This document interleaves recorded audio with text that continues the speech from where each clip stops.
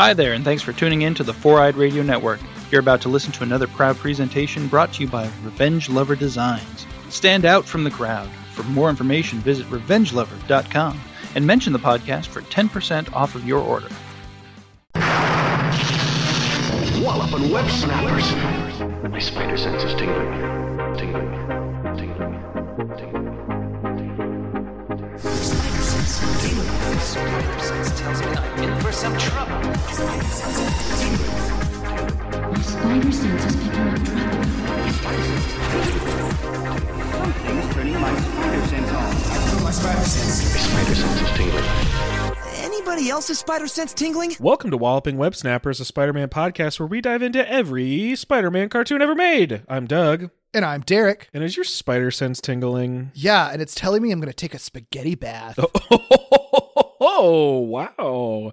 To listen to the show, find us on 4eyeradio.com and wherever you get all your podcasts. This podcast is brought to you by Revenge Lover Designs, illustration, and design that fit your personality. For samples and inquiries, visit revengelover.com. And of course, we'd like to take a quick moment to thank our spectacular spaghetti bath patrons, Bo, Carl, Eric, Katie, and Jason. I'm preparing energy. A spaghetti bath just for you all right now. But you do all have to share it, so I hope that's okay. Love this weird energy that we're starting off with. It's been a long day, and I'm very excited to talk about what we're talking about today, so it's a great combo. Yeah, I genuinely don't know what your opinions are going to be about this episode, and I'm really excited to know. I think that makes a lot of sense. I have no idea what your reactions are going to be. I don't really know what my opinion is, actually. So. I mean, some of it I might be figuring out in the moment, because I think there are things I like, there are things I don't like, you know? Oh yeah, there's some very particular things I actively very heavily dislike. So we'll see. Yeah. We'll see where things fall. Yeah. If you would like to watch the episode we are going to discuss, probably in depth, deeply, you can find it on Disney+. Yes, you can. The episode we're talking about is Ultimate Spider-Man Season 1, Episode 12, entitled Me Time. Spider-Man, to find out your every secret, I must capture you. More observing, Octavius. You waste my time, you squander my money, you try my patience. I think it's time I pulled the plug on this little science project of yours. You know I have the means. What do you think? More patience or a simple kaboom? Do not treat me like a child, Osborn. I'm almost there. Trust me. I will bring him in myself. What's so funny? A shut-in scientist who can't even wipe his own mouth. Well, without those tentacles, at least. Sundown, Octavius. No results, you're off the payroll. Permanently. He called me a shut-in, prattled on about my uselessness. I hope he can see me now that I have you. First of all, who is he? And second of all, you don't have me. Hey! I am the twilight of your creeping existence. He should have trusted me to capture you. I should have trusted myself. Oh, this is magnificent.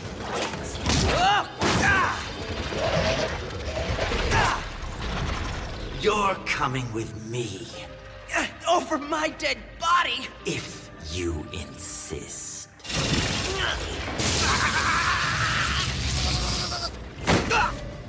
I never understood the joy of hunting down another living creature. But you have taught me.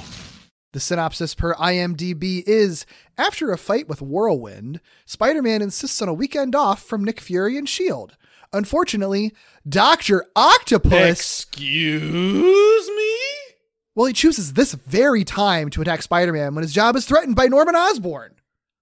Bad time. Can I just say... Yeah, that I normally don't read the synopses prior to watching the episodes because I can usually get away with just hitting play on the next thing. Sure. But for some reason I read this one. I don't even remember why, but I read this one and I read it at work. and like had to contain my excitement because it wouldn't have, like, having to explain to my coworkers why I just got like giddy over reading an IMDb synopsis for like 11-year-old Spider-Man cartoon would have been more than I had the energy to do today or yesterday or whenever it was I read it. Sure. I mean, yeah. How do you explain? Because it's not even just like Dr. Octopus is in the episode. It's like the context around this version of Dr. Octopus. Because it's like, waiting. Well, yeah, it's like a Spider-Man cartoon though, right? So like that's pretty normal. And it's like, no, you don't understand. For this cartoon, extremely not normal. Oh my God. This episode originally aired July 1st, 2012, written by Man of Action and Jacob Fox, who at the time was credited as Jacob Saman. Fox, we've talked about him before. He wrote part 3 of the Spider Island arc from the 2017 show. And then I think he eventually goes on to be a consulting producer of that show in season 2. So we talked about him then. He's just worked on a ton of, Which one was part 3? It's like a 4 or 5 part episode, wasn't it? I don't know. Don't ask me. I don't know.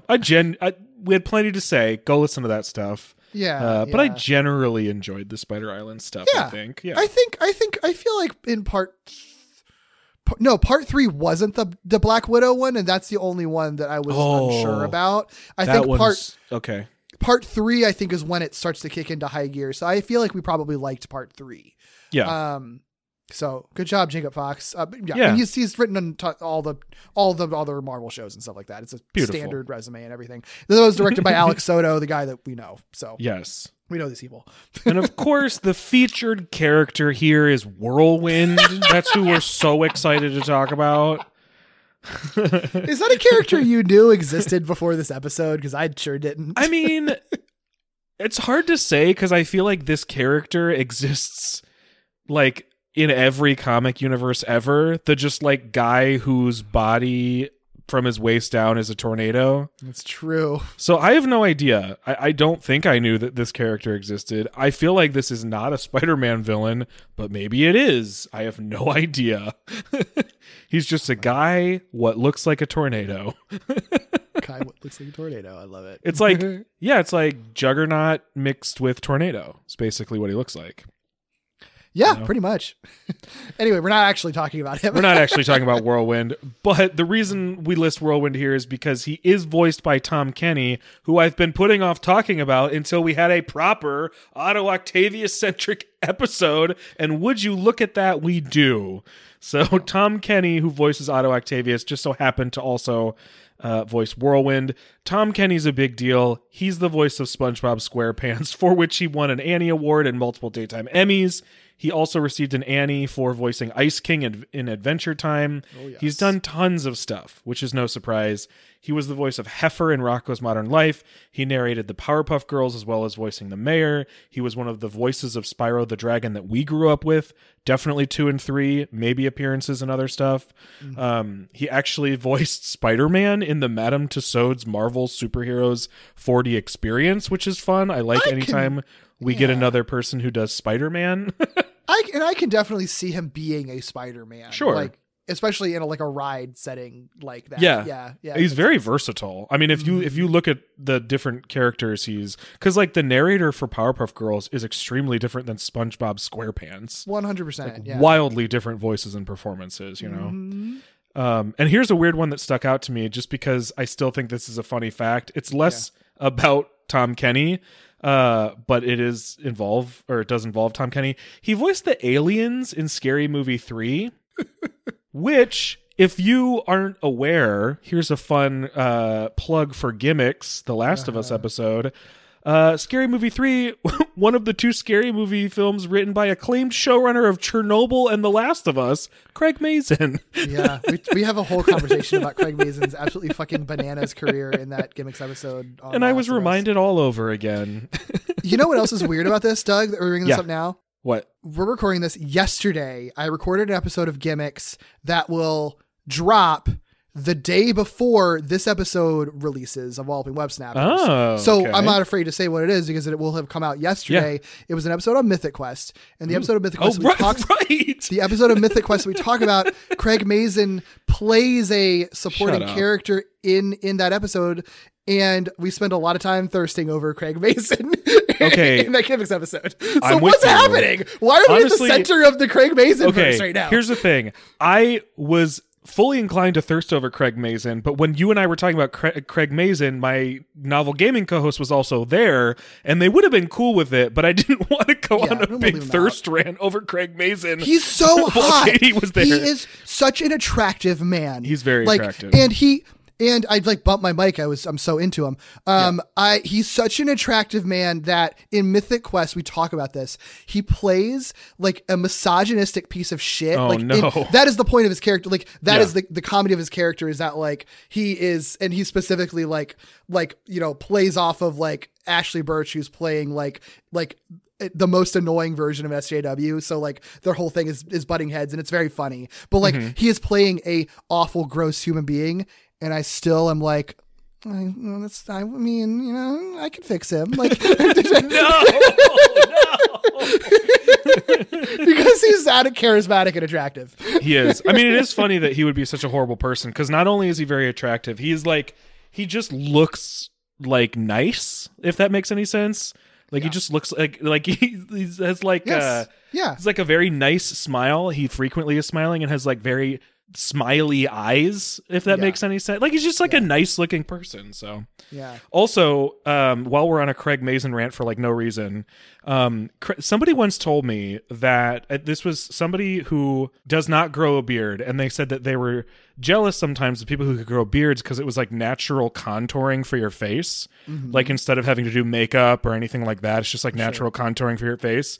Craig Mazin, I feel like, is the epitome of that. Like, look, like the shape of his face looks so different based on whether he has a beard or not. Doesn't change that he's attractive this way or that way, but like it just looks like a totally different person. Sure, no, that makes sense. It's wild. It's wild. Anyway, clearly you and I think a lot about Craig Mazin. And I didn't have a podcast that dropped yesterday where I got to thirst over Craig Mazin. So thank you for allowing me this platform. You're welcome. glad to be of service. Yeah. Is there anything worth saying just simply about Tom Kenny's performance of Otto Octavius to this point? Because we have seen him plenty of times. I don't know how much we've talked about it. I don't know if it's better to just get into it when we get into the plot synopsis or the plot points or whatnot, but we have known this character for a while. I think we should talk about it now because I feel like we're gonna have a lot to talk about the character and his design and conception and all that stuff like that. I feel like Tom Kenny's performance is good. Like I don't have any issues with it. He's a good voice actor. I think that we hadn't really gotten a lot of him in past episodes because one sort of thing that I wouldn't call it an issue that we've had, but a thing that we have like run into a lot where it's like we've had a hard time talking about this Doc Ock because it's just sort of been these same repeated beats of he's locked in a room. He usually maybe has like a few lines in an episode where he's locked in this room and has to be kind of subservient to Norman Osborn and is just sort of sad and also like resentful about Norman and maybe says very some science restrained things and very restrained. And there's not really much more to him. I think, and it's intentional because they're trying to basically hold him on the roster so then they can, throw him out when it's time. And we've had plenty of build up to finally have the catharsis of actually seeing Otto do something. Whether or not it's really been effective or was worthwhile, I think that's a conversation. But I think the result though is that like, we haven't really been able to hear a lot of range from Tom Kenny as this character. I think that it is interesting to hear Tom Kenny, who often is cast as very like peppy characters or like energetic characters, play someone who's sort of intentionally made to be low energy and like just like seething the whole time. It is It is a different performance that I feel like I normally hear from him. And I think he pulls that off. And I do think that like, because he's not typically playing villainous characters in this way, it does create a unique flair to his voice. Like I believe that this Otto, what is like a nerdy guy that has just been pushed to an extremely dark place. And I think Tom Kenny really works for that.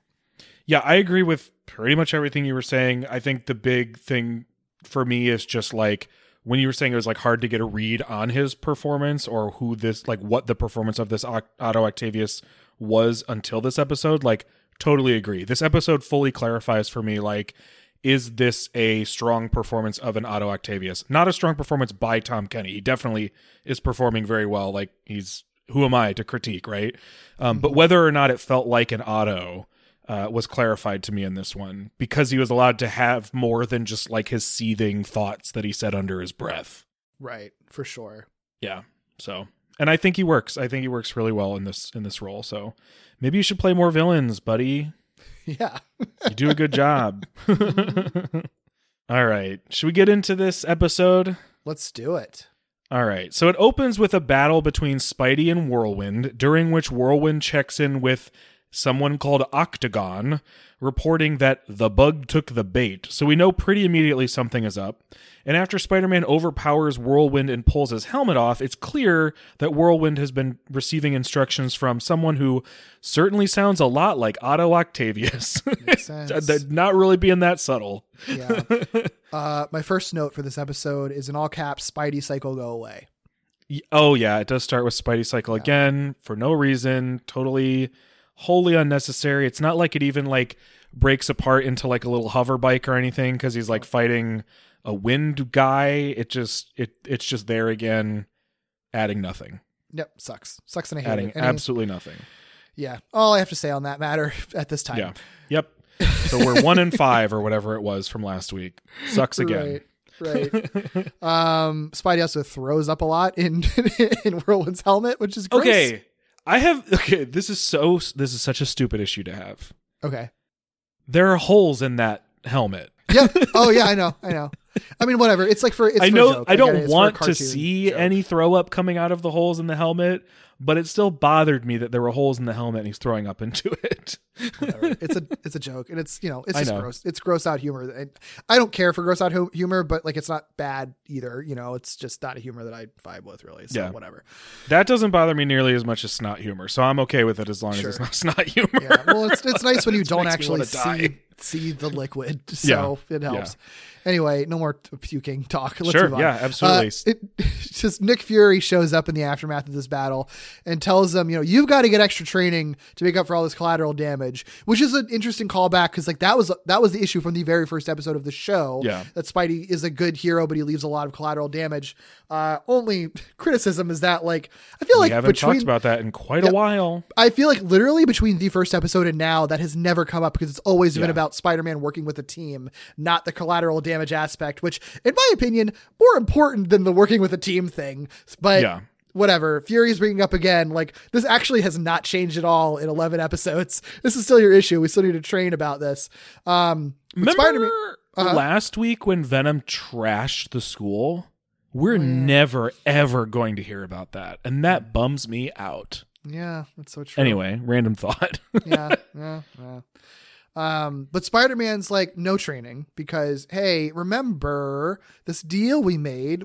If I take down Whirlwind, which I did, then I get some much needed, quote unquote, me time. Which again, this actually weirdly in a lot of ways feels like a sequel to like the first episode because that also was something that was talked about where it's like, I need my own time to work alone. I guess more the second episode, but like that was really part and parcel to like him agreeing to work with S.H.I.E.L.D. is that it's like, I need to have my own separate time. And then S.H.I.E.L.D. immediately invaded his privacy and did an invasion of space by, implanting themselves in his school and stuff. This though, at least has come up in comments or like little, conversations here and there since then.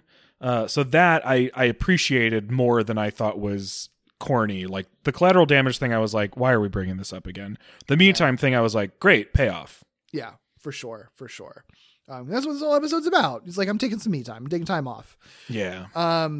Also, just a fun little note. There's like the blonde kid with the bowl cut that's like fawning over Spider-Man. My God. Well, for one, he has showed up before. He was the kid who was like making those weird faces and like fawning over Black Spider-Man when like Harry was in the Venom suit before. So that's just a fun callback to bring that kid back, just being like really creepy about how much he loves Spider-Man. Did he have that voice in the last last appearance too? He didn't talk in the last one. This is the first time we've heard his voice. It's very funny. That voice is comically not a child's voice. Oh, I love it. I think it's a fun joke. Yeah. It caught me so off guard and it was delightful. So funny. So when Peter gets home, he learns that Aunt May is also out for the weekend. So not only does he have the weekend off from S.H.I.E.L.D. for me time, he's got the place to himself and starts. But because I think it needs to be stated. Yeah. The reason that Aunt May's out is because she's got some, like, you know, her girlfriends that she's going out and partying with. Because, of course, she's cool. Aunt May is cool. She's cool. She's busy. She has friends. She does cool shit like motocrossing. She's not some dumb fucking old lady. She is a cool aunt with a life, and she does cool, edgy shit. She's a cool old lady. Yeah, I mean, she's a cool lady. She's not an old lady. She's just a cool lady. No invalids here. No, Sorry, Aunt May almost dying every other issue here. I just have to call it back She's in because cool. it's the first time since like the first episode that's come up. Again, weird sequel to the first episode, but it's just like it's the exact same thing of like, look how wild and crazy Aunt May is. I also love that Peter's daydream of what she could possibly be doing, because she doesn't say, is like dune buggying, or not even buggying, but like ATVs on like sand dunes. Yeah. And that like makes him shudder for some reason. Why does He's it make like, him shudder? maybe I don't want to think about it. Like, why? Yeah. Doing extreme Like, sports. what did you initially have as the cut in there that would make him so upset? So weird. Yeah. Goofy. Very goofy.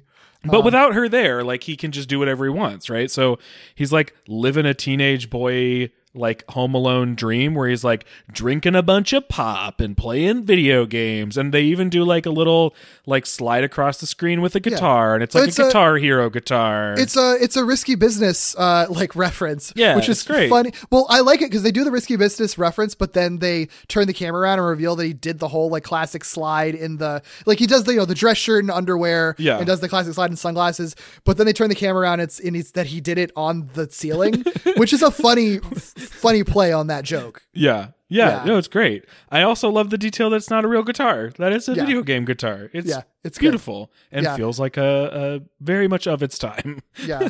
That's also when he references a spaghetti bath. I don't know what that means. I don't know it's either. A funny pair of words. I like that aspect, but I have no idea what it means. All I can think about in my, my 30s era in life when I think spaghetti bath is like how horrible it would be to clean that up, and if it went wrong and somehow ended up in the drain, you'd be so fucked. And then you'd have to call a plumber and be like, I'm so sorry, I clogged my bathtub with so much spaghetti. Yeah. Ridiculous. Horrible. God, I can only imagine facing my maintenance guys being like, it's spaghetti. Someone broke into my apartment when I wasn't home, and just, I guess to play a cruel prank, they just filled my drain with spaghetti. I had no control over it. It's like an excuse I would give my parents. Someone broke in and just pranked me. I don't know. Well, anyway, he is enjoying this leisure time, but as I think he makes like a web trampoline in his living room, which is cool, but dangerous, whatever. He notices there's a camera in the corner of his living room, and he's like, oh my gosh, who's spying on me? Is it Dr. Doom? Is it Loki? Is it like all these like terrible villains? No, he grabs the camera and realizes it's S.H.I.E.L.D. I have a lot of thoughts about this whole storyline, because when it first started, I was into this idea of Spider-Man being utterly like genuinely like angry at this invasion of rightfully angry at this invasion of privacy. Like, it's what we want from this. If they have to inject S.H.I.E.L.D., challenge it on a constant basis. Exactly. And I love how, like, because in the very next scene, he is directly challenging Fury. Like, why did you put a camera in my room? Like, what if my Aunt May was like walking around naked or something? Like, this is creepy. Right. And also the fact that, like, even though they're a government organization, it is still like a teenage boy's bedroom. Like, that is a horrible invasion of privacy. And I love, and I mean, but it's also like S.H.I.E.L.D., they definitely seem like the kind of organization that would be like very pro surveillance state. So like I like that they're addressing that aspect of S.H.I.E.L.D. and, in this moment feels like not letting them off the hook with it. I don't like where this episode goes after that at all. I don't love where it ends at all. I thought this was going to be Spider-Man's breakup with S.H.I.E.L.D. Not permanent, because I know that they're never going to have him fully break up with S.H.I.E.L.D., but I thought it was going to be him quitting S.H.I.E.L.D. Mm-hmm. It doesn't even get that far. No, it kind of really turned me off on this episode a lot. If it weren't for like this being the Doc Ock episode, I would have been like way madder, I think. But like, well, I don't like how they handle all of this because I was so excited for them to address it and Spider-Man to push back on it. I just always like when Spider-Man's pushing back on S.H.I.E.L.D. I think that should be the dynamic. There should be an inherent conflict because Spider-Man is always reluctantly working with them in this show. And I kind of hate that S.H.I.E.L.D. gets let off the hook in this episode after this. I think it's because all of this only serves to create tension later in the parts of the episodes we do like, the Doc Ock stuff, or the stuff that we're here for, I should say, because we don't know. I don't know how you feel about all that stuff yet, but the stuff that we came for, I think all this S.H.I.E.L.D. tension only is there to complicate later. I don't think this episode was ever going to actually be about Spider-Man complaining about the surveillance stuff, you know? I'm okay with it not being about it. I think it should have landed more on his side, though. I still agree with you. Yeah. I still agree with you. I just think we've seen a pattern of like, if it's not the thing they want to focus on, they don't do it that strong. And I feel like this isn't the thing that they wanted to focus on in this episode, so they don't do it that strong. It could have been both things. There's no if this were a different show, they would have made this integral to changing the status quo for the next however many episodes, you know? Mm-hmm. Even if the episode was still about Doc Ock. Yeah. Yeah. So, but that's what the show is, unfortunately. Mm-hmm. If that's the stuff we want and we do, we're not going to get it. I'm jumping ahead to like, how the storyline wraps up. At this point, it has just been introduced because Spider-Man's complaining about it. And Fury is just like, tough shit. You signed a contract. And they have a whole conversation about it that apparently, in Fury's defense, I guess Spider-Man did sign a contract, but also in Spider-Man's defense, he's a minor. He's a 16-year-old kid, who cannot get any sort of parental consent or signage because his guardian doesn't know he's Spider-Man. Yeah, like the whole joke is that Peter was too distracted by jetpacks and stuff, which I like. I do like that joke actually. I like the circling back to the jetpack. It's kind of like they're making fun of their own joke a little bit. They are and making it an actual plot point at the same time. I appreciate that, because they referenced he was distracted by jetpacks, which in one past episode, it was a recurring gag within that episode of Spider-Man really wanting to get a jetpack, and that's sort of actually brought to its head in this episode, because that's what actually distracted him. 2 months later, or 2.5 months later, though, in the real time.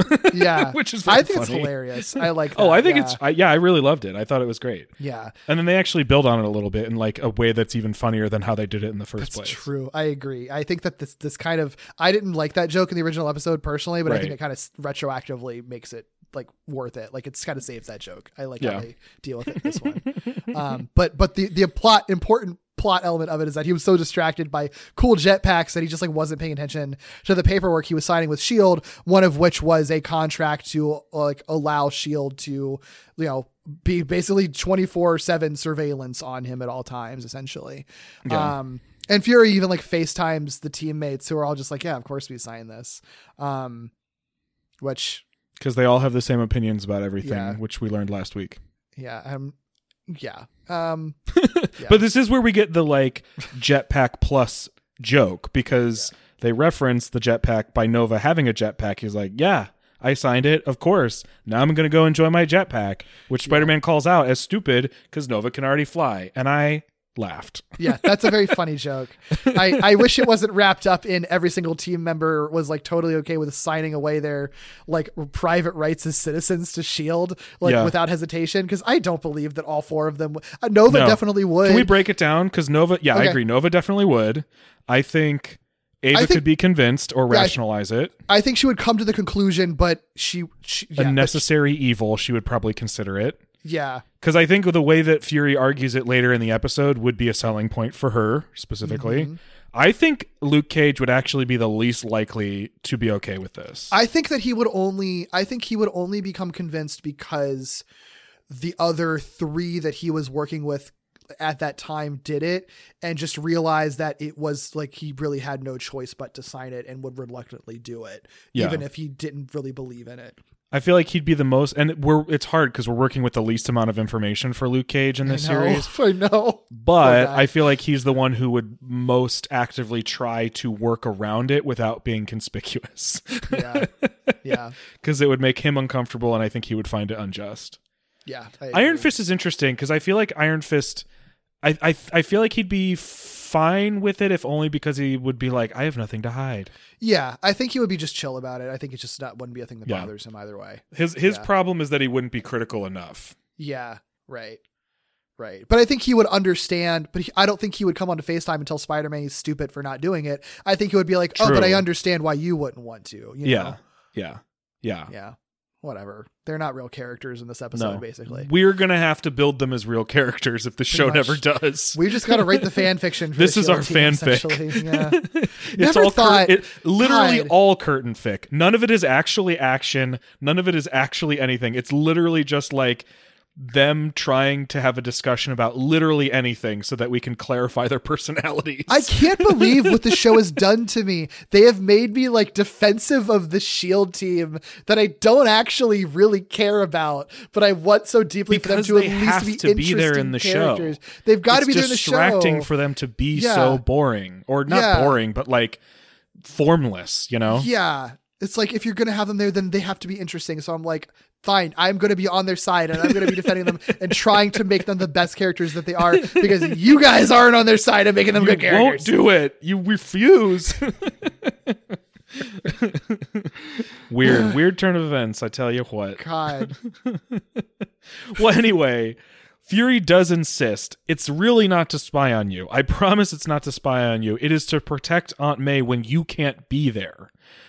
That's the thing that I think would have convinced Ava. This is the thing I think, Iron Fist would take at face value because he doesn't necessarily feel like it's a big deal. But Peter's not hearing any of it. He's like, I don't care. This is wrong. You shouldn't do this. Yeah. He hands Fury his like little video chat watch, demands the weekend to himself, and storms off. He says, I am off this weekend.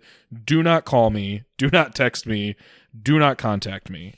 This, I think, is what they really wanted out of this situation, is a scenario or an episode where Spider-Man theoretically cannot be contacted and has a hard time contacting out, which is a point of tension I can appreciate. Oh, yeah. No, I like the conceit of that. I think that's fine. I like it. I mean, I could have done without selling out the S.H.I.E.L.D. team, but that's honestly in the grand scheme of this episode, it's very minor. It's just like they're basically there for a joke. But other than that, everything up to this point, I am on board for, because it does feel like we're supposed to be on. It's like we are supposed to be on Spider-Man's side, not S.H.I.E.L.D.'s side, even with the knowledge that like obviously they're setting up a plot where he's going to be defenseless. But I still don't think that I still think that there's a way to have that as the setup for the episode and not have the episode land with that being a lesson for him to learn about how surveillance is actually great, and he should apologize to Nick Fury for invading his privacy. You know what I mean? No, I'm 100% with you. You know I am. Yeah. Like, I feel like there's a better middle ground. Like, they try to have a compromise at the end of this episode, and I'm like, that's not a not a good compromise. That's not a compromise. They need more work to that if that was going to be a compromise. Yeah. Yeah. I am on board with this episode at this point in the episode.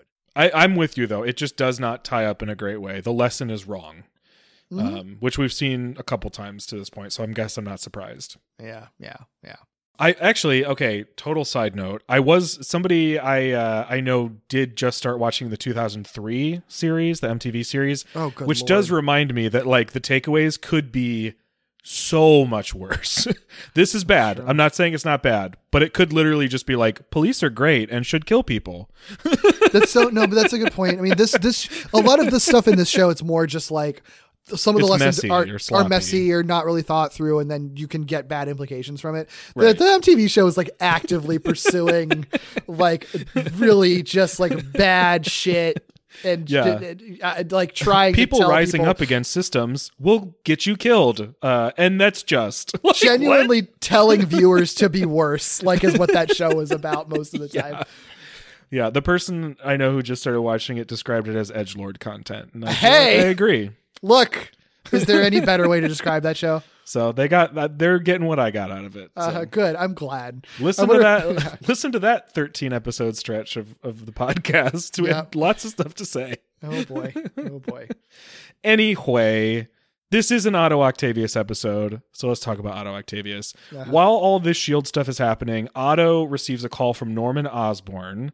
This is all while Otto is studying the footage from Whirlwind's battle with Spider-Man, confirming what we already knew. He was the one who sent Whirlwind. Norman, impatient with Otto's obsessive examination of Spider-Man, is basically like, I need results. If you do not come up with results, I'm going to pull your funding, and I'm going to destroy your work. I brought you on to learn how Spider-Man ticks so that I could make an army of weapons based on his powers. You haven't given me that yet. So what the fuck? Yeah. So as a last-ditch promise, Otto's like, you know what? I'll just go get Spider-Man. I'll do it. Okay? If it's that important to you, I'll go do it. And this is what I've been waiting for, is some sort of clarification, explanation, light shed on the situation. Yeah. Norman laughs in his face at the thought of Otto doing anything outside of his lab, doing anything sort of active or proactive or whatever. He literally calls Otto a shut-in scientist and then lords over Otto for giving him his mechanical arms. I wrote down the entire quote. He calls, because it's worse. He calls him a shut-in scientist who can't even wipe his own mouth, pause, without tentacles, and then he continues. So, which he then lords over him, like, those tentacles you need to do anything, I gave those to you. Yeah, Be I think grateful. He's like, you're welcome for those, by the way, Right. or again. Yeah. Like, I mean, but is the implication, is Otto like a paraplegic, or like, is he like some kind of muscular dystrophy or something happening with him? I don't know. I mean, they will not go so far, I think, as to imply anything further than what Norman says, and Norman's Norman, so it could purely be an insult. It could literally just be that Otto is... I mean, honestly, this Otto could be anything. This Otto could literally just be depressed to the point that it is affecting him physically. Maybe. You know what I mean? But like, does he you ever use his real limbs? That is an interest. I don't think we see him actively use them. And he often, when he is moving, his whole body is kind of limp. So, like, right. I think you can draw the conclusion, if the show never actually says it, or will go so far as to, like, imply it further than what Norman just said in this horribly mean-spirited way, I think you could easily walk away with your headcanon being that he is either quadriplegic or he has some sort of, like, skeletal, muscular, neuro, whatever, some sort of condition that affects his ability to move his limbs. I think you could easily walk away with that, because the way they animate him is very intentional and distinct. It's just, when that line really hit me when he said it, and then, because then I was paying attention to how little Otto horrible. Moved his limbs. It is horrible. It's brutal, but it also it kind of gave me a gross feeling right from the beginning of this stuff, because then it's like, so are they making Otto that like really kind of really gross like trope of like the villain is just like a person with a disability who's mad about having a disability kind of thing, which is like a genuinely like kind of common and harmful I don't know trope, and they're not, whatever it is, they're not going very hard on it, right? It's not like that's they're what makes saying, it tough. It's not like they're saying like Otto lost the use of his legs and is therefore turned into a despicable person who is willing to murder children, which like sometimes those stories happen and they suck, but like it still gave me weird vibes, because it's sort of like, I know that there's more stories to tell. They're going to dive deeply into them. There's another reference later on in the episode that sort of like implies that he like used to be like quote unquote better in his eyes, right? I think is what they're going for, which again leaves me to like, is it something where he was like crippled and then Norman gave him these tentacles and he's like bitter for it, and like, I don't know, there's a lot of like grossness that I don't really like, if that's what they're going for with this. That's unclear. I think the lack of clarity is really important, I think, in this situation, because I think there's two distinct paths they could go down. One that is really icky, and one that actually would work for me in a way that feels okay. Because I think, and we don't get that resolution in this one, I think what matters is Otto in this series ultimately going to be a villain because of what Norman has done like, is he a villain because he is reacting to Norman, right? Is he a villain, or is he doing things because of the manipulation that Norman is enacting on him, right? Or is it this sort of like inward sort of self-loathing over what has happened to him, if something happened to him, right? I do think those are different things, because if something happened to him and the only solution that he saw was Norman, or Norman forced a solution on him, and that's what made, like, and the Norman piece of it is what made him horrible. But there is a redeemable quality once he is outside of the Norman sphere, especially if he ends up being a villain that primarily is not necessarily trying to kill kids, but is trying to stop Norman and just doesn't care what gets in the way. Like, I do think there is a story where it is less just, wow, this person is a disabled person and now is horrible, Right. you know? Right. Like, it just turned them into a horrible person because their life must be miserable. Like, I think there's a way that they could. I don't trust this show to do that, though, so I'm a little worried. And does that make sense? Because I'm Yes, I thinking think it kind makes of out loud, and I recognize I could just be totally off base. No, I think that makes sense. I mean, I think no matter what, I think like the very first thing you said, I think is really just like the best way to take home is that like there's a lack of clarity here. I think with it, like If it stays unclear, that's a problem. Yeah, but like this episode is not Otto Octavius's origin story. They're throwing out tidbits about what could be his backstory that lead me to believe that where he came from will be explored. Not necessarily this is a whole flashback episode, but at the very least, I think that like Norman Osborn will explain something in exposition, or, you know, Otto will say something more. I think that we will get more information on who this Otto is and like what his situation actually is. Yeah. But the clarity is the lack of clarity, I should say, is the important part. Yeah. Because the best case scenario really is that Otto Octavius is not trying to take over the world, is not trying to kill children. He is just out to get Norman Osborn and doesn't care what's in the way. That's the best case scenario if this all centers him having some sort of condition or disability that prevents him from living the way he thought he was going to be able to. Yeah. And I think that you can, that's a tightrope to walk, but I think you can make that work. I think that feels like a very Batman villain to me, you know? But like you said, I don't know if this is the kind of show to deal in. Like, I don't know that this is the kind of show to do it. And Otto Octavius is traditionally someone who is trying to take over the world. Right, The show's willing to do things that are different. And I feel like their Otto is definitely demonstrating that they're willing to do something different. This is the slowest Otto burn ever. It is. Ever. Well, so I just don't know. Well, remains to be seen if that slow burn was worth it, or if it's just going to be like, well, that took too long. Yeah, exactly. We're at episode 103 and be like, yeah, I wonder if we're ever going to finally get the rest of Otto's backstory. I won't be wondering at that point. Yeah. I will not be wondering. But all of this because Norman is horrible to Otto. Yeah. And we don't necessarily know much more before all of this. We just know that Norman provided this technology that allows Otto some sort of ability that he either doesn't have or doesn't think he has, and that he is basically a prisoner of Norman Osborn, even though that gets kind of explored and challenged in this episode. Right. Yeah. Ultimately, Norman's like, okay, fine, give it a shot, like in the most condescending way, but I want it done by sundown or you are fired. And he specifically is off the payroll, which I think is smart for an Otto Octavius, because this is not the first Otto Octavius that has had like research funding woes. Mm-hmm, for sure. So there are things in this episode that make me realize like they didn't just throw out who Otto Octavius is. That's one of them. For sure.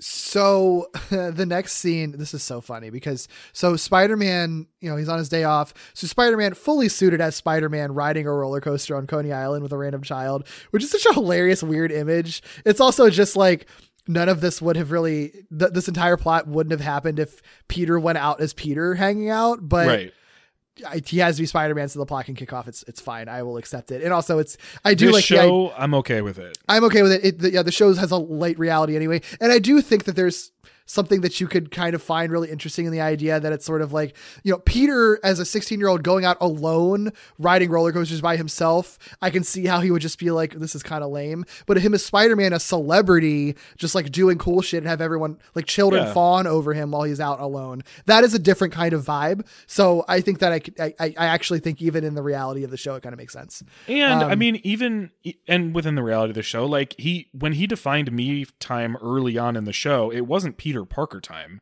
It was independent Spider-Man time. That's true. That's a good point. Yeah. Yeah. This is his opportunity to like save cats and like do good deeds and be a neighborhood Spider-Man and like hang out with his people. Yeah. No, that totally makes sense. In this case, it just means riding a roller coaster with a little girl, which is fine. He's riding the roller coaster and, people scream on roller coasters, but his scream, it's like a cutoff scream as he just like disappears from the roller coaster. And I love that, just like cut it off and the little girl like doesn't really notice he's gone. Because I'm so stupid, Derek. I thought he was like pranking the girl. I don't know why I thought that's what he was doing. I thought he just like didn't have his like belt, the arm stuff on, and just flew out of the roller coaster. He's sticky.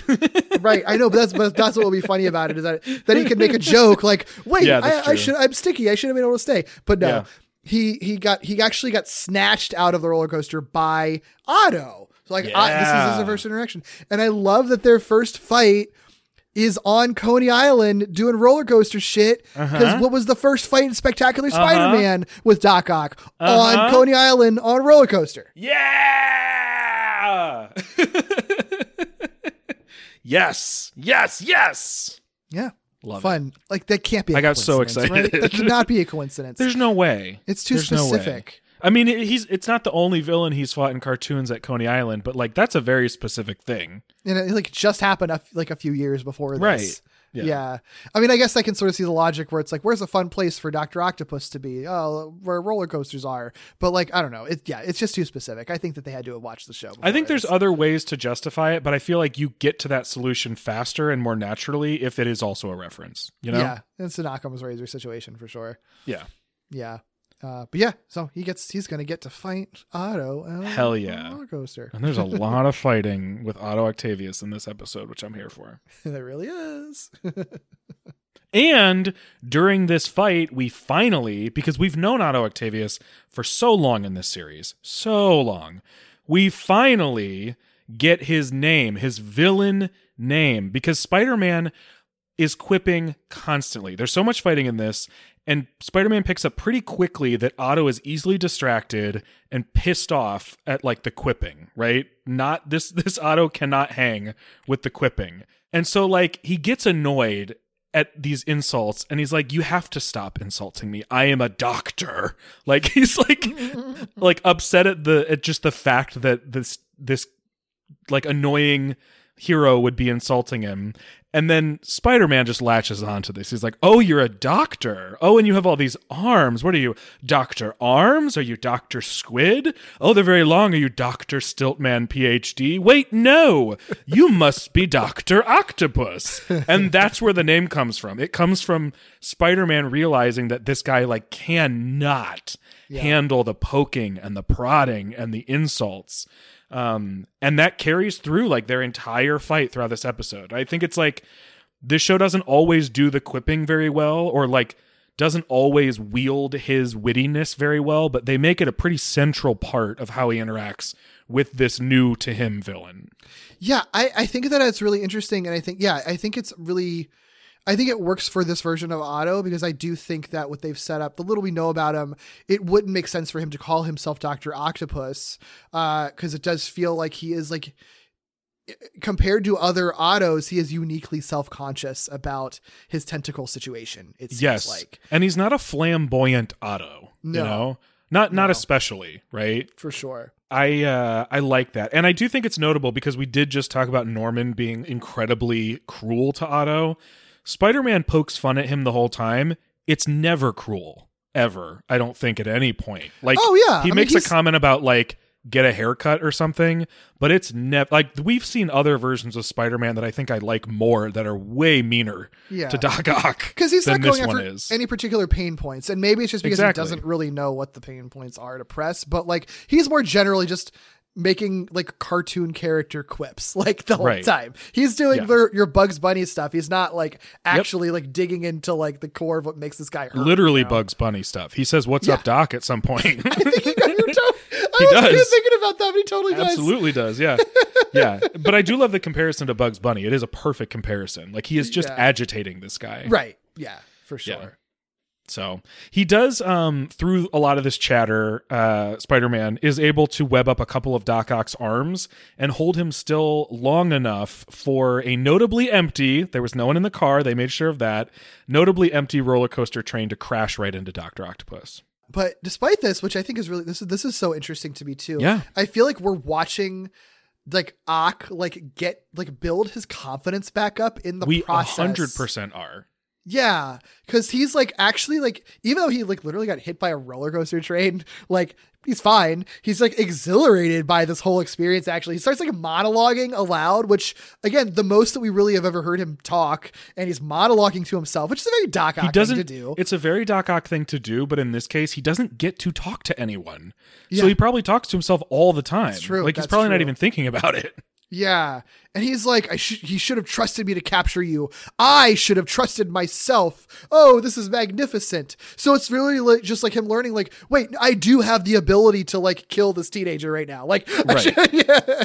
It's like a weird context to like discover your, Yeah. you know, your strength. But yeah, that's exactly what's happening. I mean, and it's like, remember the Spectacular Spider-Man story was kind of a coming out story for Otto where he like sort of like discovered his best self and is like, I can be flamboyant and use big words and be theatrical. This is who I really am. It's kind of really, it's not the exact same as that version, but it's like a similar sort of like I've been talked down to for my whole life. I mean, not my whole life. I've been talked down to for a very long time now. And I'm realizing that like, who I am inside is actually pretty beautiful and amazing. And I'm realizing who I am inside and actually letting that be my outward self now. Yeah. It's Doc Ock. I think it's coming good. out story. I think it's honestly a good story for Doc Ock because so much of his characterization was just being like an arrogant, condescending asshole. And I think those two things pair really well together so that it's not just like a one-note condescending asshole. You at least still have, like you said, some sort of pain point or some sort of origin that comes from some sort of like transformative experience. And then it ends up being like the kind of arrogant asshole you can kind of root for because you're like, oh, you found yourself. Yeah. I like it. I think it's fun. I mean, this is the first time watching the show that I really like. It'll take some work, but I could see this Ock over the course of changing if they want to like give him an arc. I could see him becoming a more closer to a more, typical Doc Ock over time as he like builds himself back up from this scenario. And like, that could be an interesting story to see unfold, Oh yeah, I agree with you. I finally started to see a Dr. Octopus I recognized in this episode, even though he's clearly distinct from the ones I know. 100%. Yeah. For sure. I was very worried it was just going to be a totally unrecognizable character. Yeah, no, definitely not in this episode. Yeah, I think we're on the road to something really interesting with him. Yeah. Assuming they don't really biff it in the way that you were talking about earlier. God, we'll see. Crossing my fingers. But I also like the detail that like this dude's monologuing to himself as supervillains do, but it's like kind of actually a bit of a plot point because Spider-Man like notices like, who's this he you're talking about? So there's someone else involved here. Okay. This is some information that's useful to me. And Doc Ock's like, I'll worry about him. And attacks Spider-Man with increasing vigor and malice. Yeah. Cause he knows he can now. Yeah. Smashing up those roller coasters and stuff. Those poor roller coasters. I know. I love this next thing too because Spider-Man tries a classic web Ock in the face maneuver, which works so many times in other properties. Like it is just the way that Spider-Man wins is like, oops, I put web on your eyeballs. I think it's worked in the 90s show. I think it worked in the 60s show. I think it worked in the 80s show. It certainly worked in the comics, but it doesn't work here. And I love that. I love that Spider-Man is the same instinct, but in this one, it doesn't work. And when it doesn't work, Spider-Man's like, oh, maybe this guy's actually like pretty formidable. Doc Ock even says at one point, I've never understood the joy of hunting down another living creature, but you have taught me. Good Lord. That's dark He's shit. fucked up. He's very fucked up. He's got a lot of repressed emotions, and they're not coming out in the healthiest of ways. Yeah, you could say that. You could say that for sure. So Spider-Man's like, okay, I recognize that this guy will actually kill me, and probably could. So he does actually kind of try to flee, or at least get further away, like create some distance. He tries stalling. He tries doing all these kinds of things to hopefully give himself an opportunity to strategize, because as long as he's close, he can't do anything. Worth noting that this is an Otto Octavius, and I love this, whose tentacles just seem to reach forever. I love when Doc Ock Spectacular did this too, where it's just like, you want them to be long? They're going to be fucking long as hell. I love it. Love it. Yeah, I Makes do him too. that much scarier. For sure. I mean, this is definitely a scary Doc Ock for sure. Maybe this is a good place then. You brought that up. Like, we haven't talked a lot about his actual design in full because this is really the best look that we've ever gotten of him. Like, I agree with you on the tentacles end, but what do you think of I don't know, everything about his body and costume and everything? I mean, honestly, I really think that the way they draw his face and his hair is doing a lot of work to make me not love the design. Sure. But everything else honestly works for me. Like, I like the way his tentacles are designed. They have interesting, unique details. So they have what seem like lights or something that lights up that resemble sort of like the suckers of tentacles, which I think is like a neat detail. I think that his body type is more like what I associate with a Doc Ock. He is a bigger guy, in what seems kind of like a jumpsuit, you know? But I don't feel like it's not even just that I like or dislike his face or hair or whatever. I mean, I don't like his hair. I don't know why they did that, other than he's just a guy who potentially just maybe doesn't care about himself all that much based on his circumstances, which I can understand. I just don't feel like it necessarily matches the rest of his design. It feels like it belongs on somebody who would be a more if we're talking just character design and language, on someone who would be way more gaunt and lanky. It totally does. Yeah. You know, there doesn't seem to be that same roundness to his face or his hair, because it's really jagged shapes. Which that's a good call. Communicates it certainly communicates that he is kind of a scarier guy in the classic sort of character language. But one of the cool things about Doc Ock is that he looks like an average guy and then turns out to be terrifying based on his brain and his arms. Yeah, I agree with that. It does kind of feel like his head is pasted on another body. It's sort of weird. It would almost work better for me if he weren't. I mean, I like a bigger, chunkier Doc Ock. I think that's more classic and what I prefer, but it almost would work better if he weren't in this one based on his other design cues. I mean, it kind of feels like he should be kind of emaciated, actually. Yeah, he's kind of, he's kind of got an Olivia proportions, or it looks like he should, I should say. Yeah. I agree with that.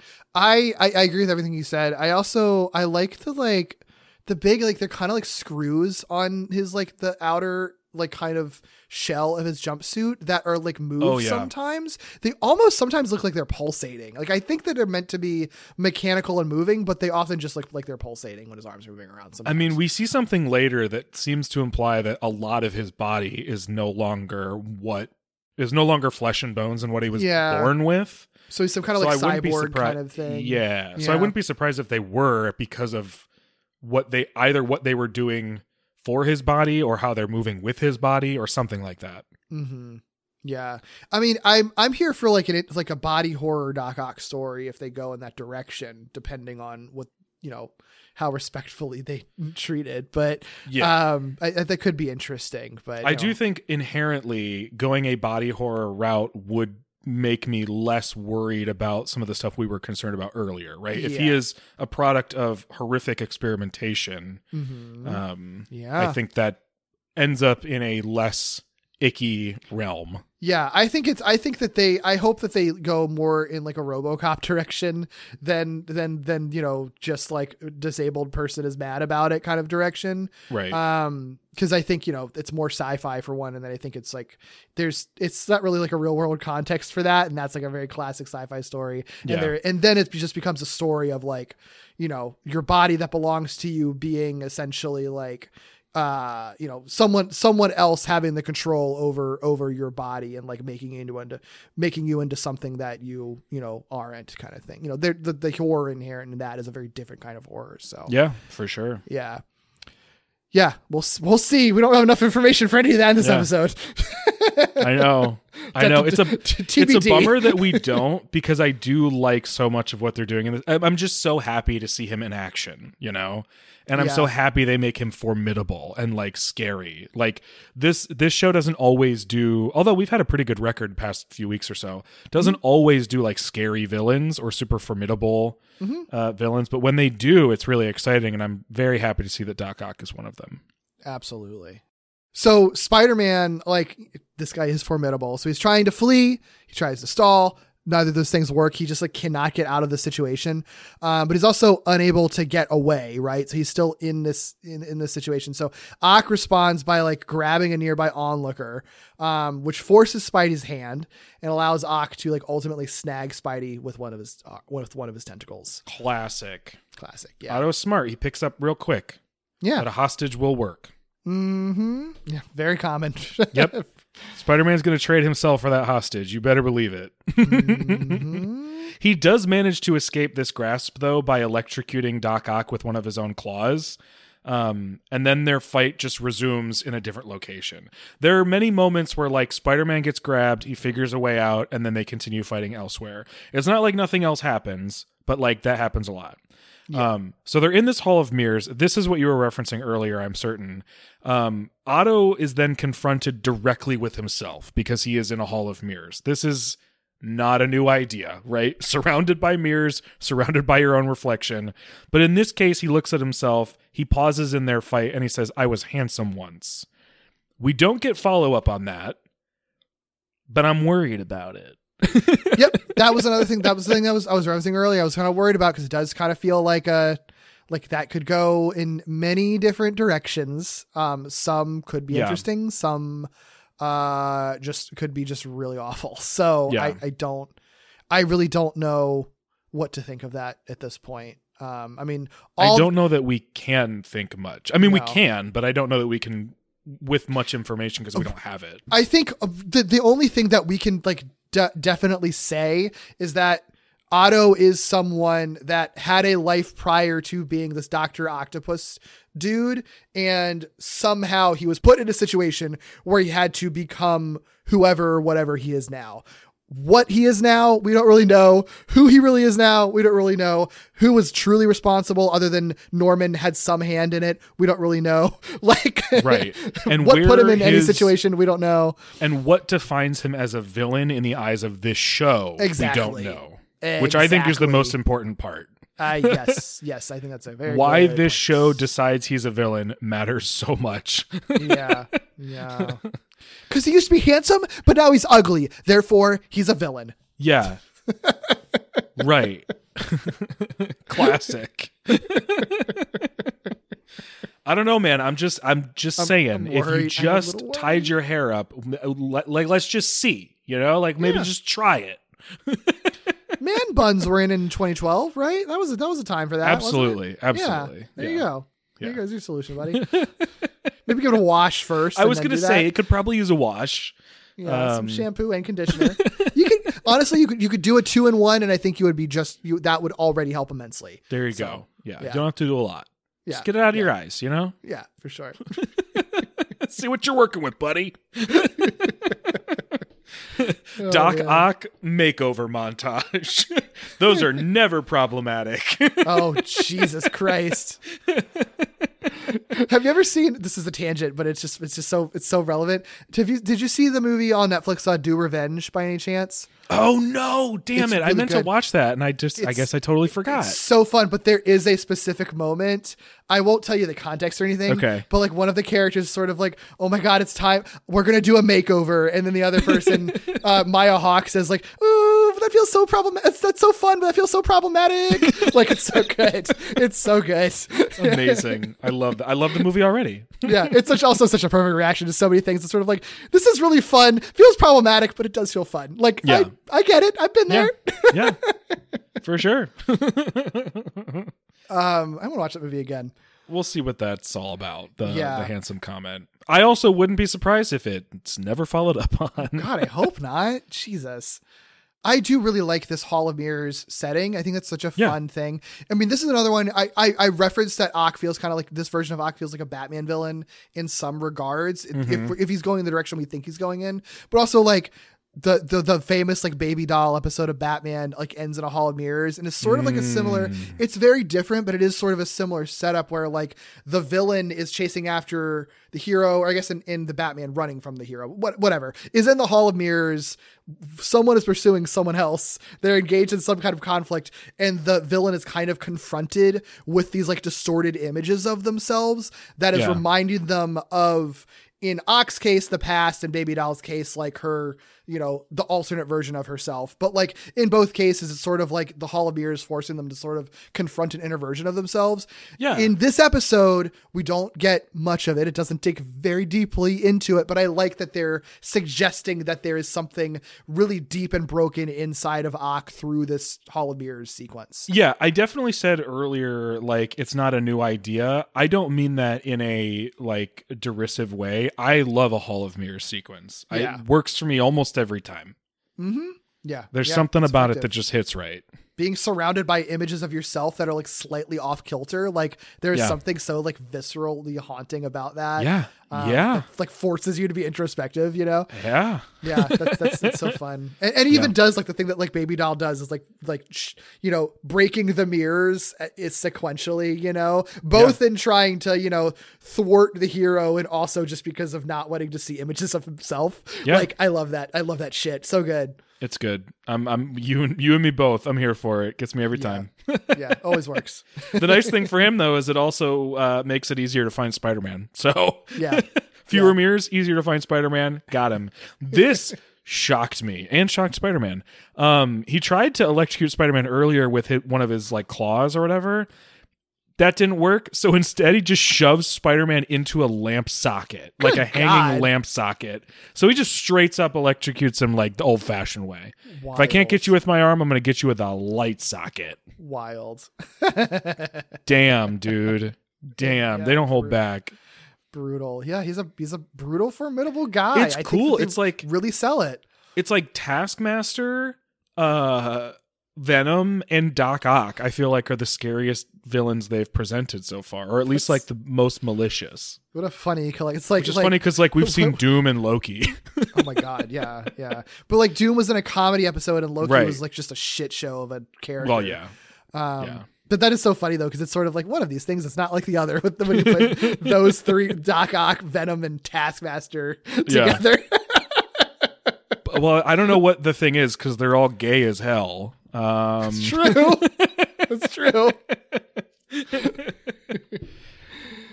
Oh man. Damn, I should be upset that all their scariest, most violent villains are gay, but I'm kind of here for it. That's like, I love it. But it's that's like power, baby. It's like me I'm not mad that Disney villains are all queer coded. Exactly. Even though, you know, it is certainly problematic. I think there's a great argument that's problematic, but also that also means that all the fucking best characters in every Disney movie are gay shit. So like I don't know.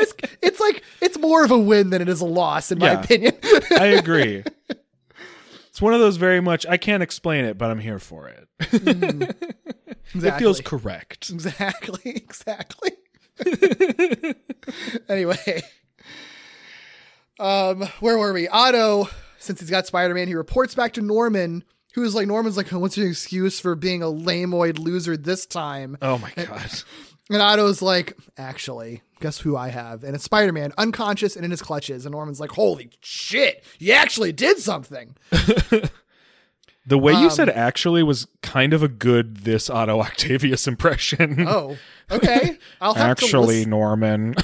I'll have to listen back to the episode to hear what you're saying, because I wouldn't have expected that. Sure. Like a pre-coming out version of this Otto. The sort of like repressed, like, oh, okay. Okay, actually. Yeah, I see what you're saying. Yeah. It's a little bit of like, a little nasally, a little bit. Yeah. You can tell that the SpongeBob guy does this voice if you listen hard enough. Oh, no. I don't think it's that hard to tell that this is Tom Kenny doing it, really. But it's so wild and out of... I mean, like, no. Like, if... I agree with you, for sure. But, like, somebody who doesn't necessarily realize that they're the same person, I think could pick up on it. Yeah, no, for sure. Like, you don't need to be looking for it. No, absolutely. One thing I will knock Otto for a little bit. He really should have just like actually sedated Spider-Man with like, I don't know, it's like some kind of injection of something. Maybe he just didn't have anything on hand, I guess. He's a little high on his own supply too. That's a good point. I mean, and I guess to be fair, Spider-Man was literally electrocuted, so it's not like most people it would take a long time to wake up from that. But like having full like delusions too, which I didn't know, but like he's in a pretty bad place. He's not incredibly in touch with reality. But basically Spider-Man, like already on camera as Norman's watching, is like starting to stir and beginning to wake up, and Norman's like, well, maybe you should do something about that. And a newly confident Otto and always condescending Norman begin to argue over exactly what to do next as Spider-Man is like waking up in his clutches. And also like how much information Otto owes Norman, because Norman obviously has this like grand ownership over Otto and wants to own everything he does, and Otto's just like, or maybe I'm my own person. I am gay and proud, honey. Yeah. I don't need you. I don't follow your standards of society. Yeah. But Otto just hangs up on Norman before Spidey comes to, fires up his saw hand. Oh yeah. But Spidey does wake up in time to use the saw he like grabs the saw to cut himself free, which is a thing I feel like we've seen many times in Spider-Man cartoons. Yeah. Do you have feelings about like different hands for his arms? Either way, I feel like sometimes they really lean into it and sometimes they don't. Oh, do you mean just like in general with different versions of Ock? Yeah, I feel like some versions it's like every hand does something different, or like they're almost like Mega Man hands sometimes where it's like what's going to come out next. And then sometimes I feel like they don't touch it at all. Yeah, I think it just depends. It totally depends on the version of him. That's like fair. I'm okay with the idea in general, but I think it only works in some variations of it. I mean, this one, they basically make it seem like he's been collecting like pieces and parts, if not literally, certainly based on information he's gathering from other villains and heroes and stuff, and basically like grafting those onto his arms. I think it works perfectly for this version, because he is the kind of guy that's just like, if he's just been living alone with like equipment, I think it makes sense that he's only ever going to just be collecting stuff like you were saying and just continually tinkering on his tentacles, because it seems to be like the only thing that he really does. Don't say tinkering on his tentacles. Oh my. But so I think it makes perfect sense for him to just have like a whole Swiss Army knife within each tentacle. I think something like the 90s Doc Ock, I don't think would make sense to have a bunch of weapons, you know. But like, Liv, I don't think does it either. Does she do it? Because she's got those like undulating. Yeah, like, I don't think she does. I don't think she does.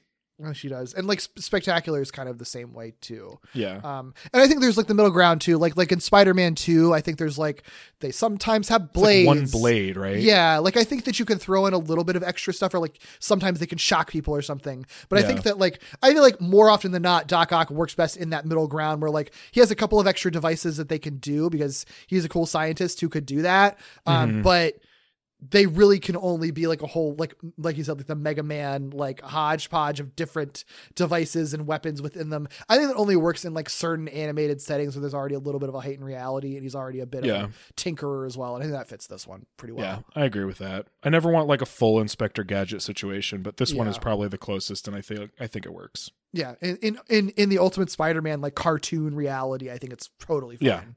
Yeah. Because it could be played for jokes later if they really wanted to. Yeah, I don't know that they would with this Otto, but who knows? I hope they allow this Otto to have some maybe a cutaway. In cutaways, they can do whatever they want. That's true. That's true. So if it's in Spider-Man's imagination, it could be wacky as hell. Yeah. What do you think about all like the dream sequences in this episode with Spider-Man? Because every time he's unconscious, they do cut to some kind of dream sequence with him talking to Nick Fury, and then the dream Nick Fury tells him to wake up, and that happens like 3 times in this episode. Y'all can't see this, but I didn't include them in our notes, so I think that probably tells you how I feel about them. I didn't think they added that much. I think my problem with them is that it is Spider-Man and Nick Fury, and so I think it's more just reminding you that there is that ongoing Spider-Man Shield conflict happening in the episode. Because it wouldn't be Nick Fury. Right. It would be like Aunt May or whatever, you know, Yeah. or Uncle Ben, you know? Yeah. But I think the Nick Fury thing, I think it's really more because all it really does in every single dream sequence, it's more like Nick Fury has been at this before. Ain't my first rodeo kid is a joke that they like repeatedly make for him. I did like the original joke. We're at a rodeo. Yeah. And this ain't my first rodeo. That I was did a laugh funny at joke. that. I can't lie. No, that was a funny joke. Especially because the that. whole team was like, this is so dumb and I hate you, Nick Fury. Yeah. I do like the rodeo joke is funny. But I think that in the dream sequences, it's very much I was trying to say that it's like between the rodeo thing and him just constantly being like, yeah, this is a dream. You need to wake up. Like, It's basically just reinforcing that Nick Fury is a force for good that gives good advice to Spider-Man repeatedly over and over again. So that at the end of the episode, it's like, Nick Fury is a good guy who's looking out for you and gives great advice, and you should listen to your authority figure, Spider-Man. Yeah. Like, well, damn. it feels like it's just reinforcing that in those dreams. I was like neutral on them and felt like they didn't add anything, and now I Yeah. actively dislike them. That's why I don't like them. It is just trying to just reinforce how positive of an influence Nick Fury is, which I think really is kind of against the antithesis. I think it's kind of the antithesis of like what their relationship has kind of been up to this point, and then Nick Fury in the show. Like about this episode. Yeah, Nick Fury in the show is a bad guy. I feel like that's pretty. It's hard to argue. I would say that you're right. They're making the argument. Yeah, it's not that he's a bad guy. It's just like he's a scummy guy. He is way less scrupulous than the other heroes in the show, and like they recognize that, you know. That's a great way to put it. Yes. Yeah. Like, it's not like he's not looking out for the teenagers or whatever. Like, he's not like actively out to like, you know, do them harm or whatever. It's just that he also like, he's not a villain. He's just not a very good guy. Not he good doesn't guy care versus as much bad as guy. he doesn't really care as much as he person. should, and doesn't really respect them as people very well, you know. No. Yeah. I would say at all. Yeah. And I'm beefing right now. And I wouldn't have an issue with that if they like play that for conflict, which they often do. If it's just like he's like a very like a strict military guy essentially, that's just sort of like, we're in your superhero boot camp and I'm going to treat you like shit, and Spider-Man's like, no, let's not do that. Like that's always a fun conflict that they can play off of. And when they do, I think it works. In this episode they don't, because Nick Fury is perfect and right all the time, is what this episode's saying. Yeah, hate that. So the battle does resume in Otto's lab, but Doc Ock becomes distracted by Norman talking to him through an earpiece, right? Because he hung up on Norman, but he has this earpiece that Norman can get to him with. It also, I don't know that they make this clear. I feel like the implication is that this earpiece is also either an implant or something that he can't remove. Otherwise, he would remove it. Oh, yeah, that's a good call. I didn't think about that. Because he never removes it or makes any effort to remove it.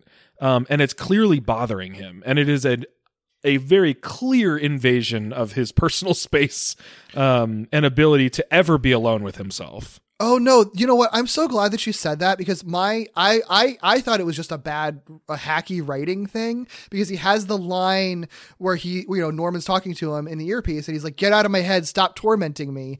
And then Spider-Man, and I thought that was just set up to make Spider-Man question if Otto was actually talking to someone in an earpiece or communicator, or if he was just crazy and hearing voices in his head. And then that would sort of let. Right?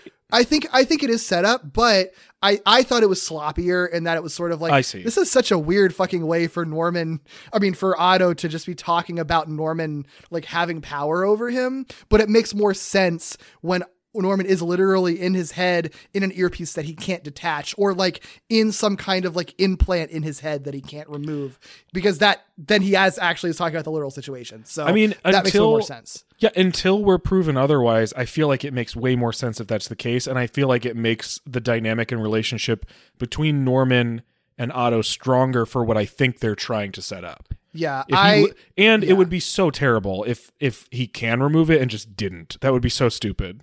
Yeah. I think I just wasn't giving the writers enough credit. I'm worried that could be the case, though. That's the problem. Is I'm worried it could go either way. I think it's also around this time that I think I made a note where it's like, I don't like that the lesson seems to be that having no privacy is a good thing, because I think it's because this is before the resolution, but I feel like you're starting to get points, like especially because of the dream sequences where Spider-Man's just like, oh man, I shouldn't have got rid of my communicator. I wish Nick Fury was here. I really made a mistake. You know, like where I'm sort of like, are they going where I think that they're going with this? Where Spider-Man's going to like, all the onus is going to be Spider-Man having made the mistake by not wanting to have a camera in his bedroom. Like, I mean, I'd be worried. They might have accidentally included the sort of counterpoint in the relationship between Norman and Ock. Yeah, that's actually really. But I don't know, because if part of what drives Doc Ock to eventually sort of reach his breaking point is Norman literally not giving him any space, any privacy, any ability to be alone, and is constantly exerting pressure and power over him. It's not necessarily that Doc Ock is a villain because he's ugly or feels like he's broken or anything like that. You know what I mean? It could just be that Norman has driven him to a place of this breaking point, which, you know, I wish the lesson on the other side were what you wanted, because then it would all support each other.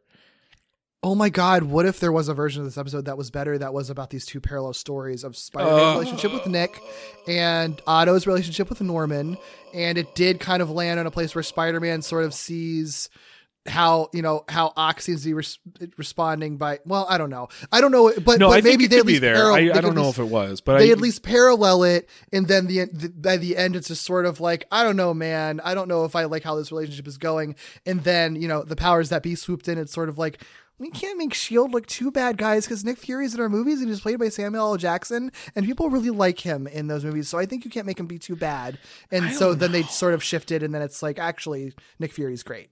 It's possible. I just feel like it wouldn't have been that weird for the lesson to be like, hey kids, it's weird to have people spy on you all the time. And I guess Spider-Man does still prevent a compromise. It's not like we'll get to the end. Yeah. That's true. Let's save that for the ending. We do have a conversation about that. Yeah. It's because it's not all bad in the end. It's just like not what I wanted. It doesn't end where we feel like it should for it to succeed.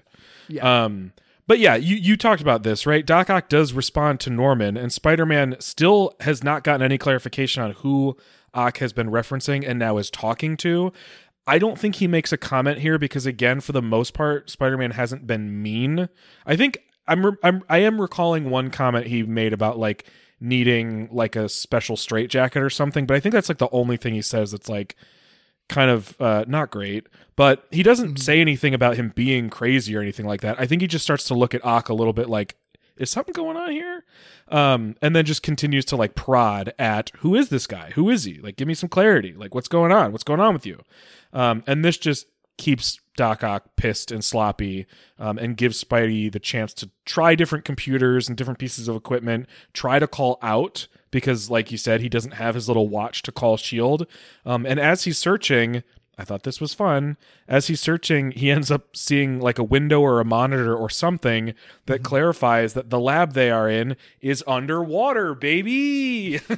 Which we didn't know before, I don't think, right? No, we definitely didn't. We didn't know this was like a version of Otto's underwater master planner lab or whatever. Very cool. Yeah. And it's so fun too, because that makes Otto even more like isolated, that he's that's like horrible. Yeah. That's so horrible. Because I mean, it's possible that it was his choice, but I think it's more like Norman stuck him in this lab. I think he was stuck in this lab. I also think it is fully, not even just likely, but probable that like Otto Octavius was in an incredibly vulnerable place that Norman Osborn can absolutely take advantage of, and ends up just exacerbating, and then I think creating this version of Otto who maybe is convinced that he only belongs or deserves to be in this lab under the sea, you know? Yep.